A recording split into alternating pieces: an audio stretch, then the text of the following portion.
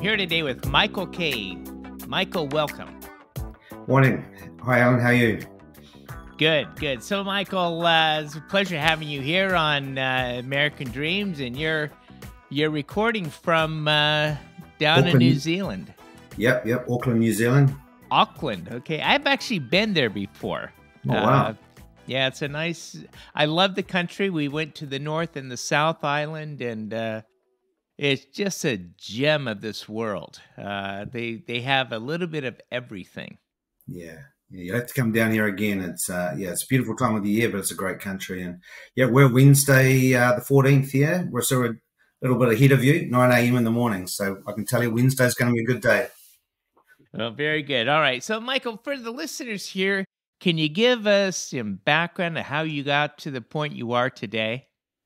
Yeah, well, I guess like a lot of advisors, I got recruited into the industry, but I've always had a bit of a passion, Alan, for financial affairs and money. My mum and dad were farmers, sheep and beef farmers, but my dad was an investor in the stock market, and my mum was very good with money and saving, and I guess just had a bit of a passion for it, and started in the industry and did pretty well from the get-go, fortunately, and had a good team around me. But over time, we've grown our team, and we're nationwide now around New Zealand, and we're in 3 lines of business: wealth management, life insurance, as well as home loan lending. So and, what inspired you to be that financial advisor, Michael?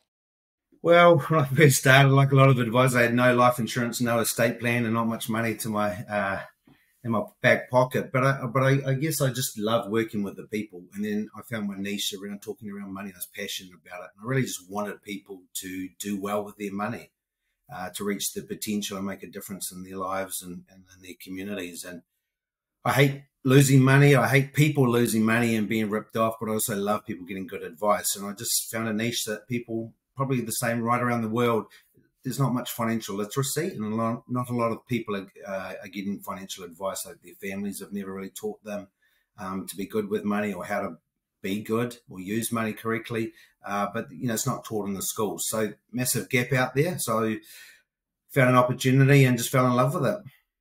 Well, I want to pick up on that, the mistakes people make. What are some of the common mistakes people make when working with money? Yeah, I think a lot of people don't take any risks. They just leave it in their sort of shoebox or in their bank accounts earning nothing. But then some people take too much risk and they think they know all the answers.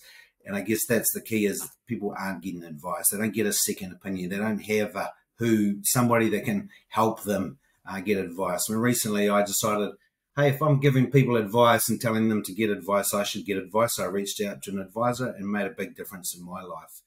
And I guess the thing is, a lot of New Zealanders, but a lot of people around the world, like to just do it themselves, DIY, and they think they know all the answers. But there's also a bit of bias. We all have blind spots. And as advisors, we can come in and give people, an independent view. Are they making a stupid mistake or a good decision? But I think a lot of people take too much risk, not enough, but also they just have a few blind spots. And sometimes we need to encourage them to understand what the decisions of their choices. What are your thoughts about investing in the current market?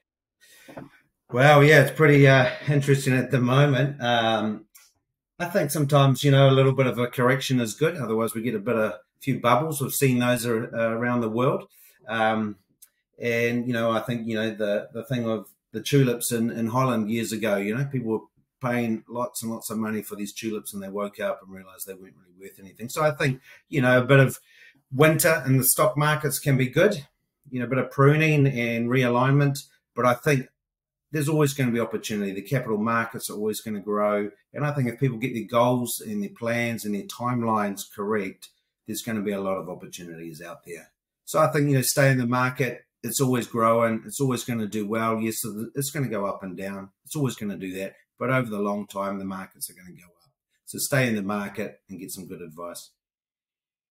So a person's staying in the market, they first of all, they need to stomach volatility. What advice do you have for people as they look to the future? Are there strategic moves that they should be making?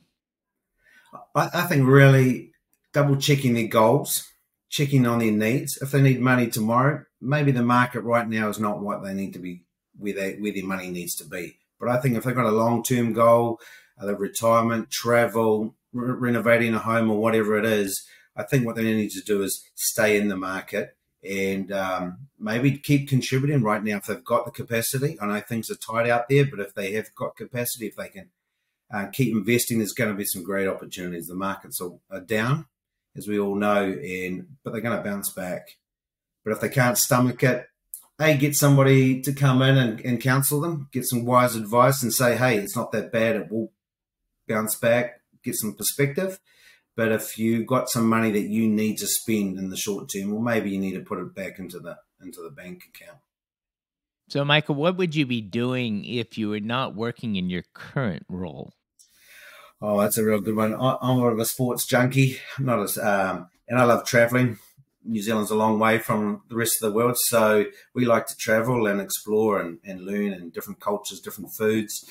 I guess the other one is, sports. Love adrenaline sports, and so surfing, skiing, those sorts of things. So, yeah. So I want to shift gears and talk a little bit about life and legacies and where you currently find the most purpose in life. Yeah, I think it's about serving and helping others, Alan. I guess that's what I enjoyed. I wasn't getting paid a lot at the beginning. I was 100% on commission, life insurance, and just loved helping people. And whether it was around their financial affairs, but their businesses, their families, being a parent, that sort of thing. So, yeah, I've always had a passion to help people reach their potential. The diamonds in the rough. And I think a lot of people just need to, that there's always opportunities to grow and do more in the world. And I think if we can help people reach their potential and make a difference in their world, then, I've reached my goal. So that's a passion of mine. And that's what I want to try and do for, now, but into the future as well. So, Michael, one thing about your business, so you're really helping people as they plan for life. But let's turn it back to you. You're fast forwarding to the future. You're on your deathbed. How do you want to be remembered after life?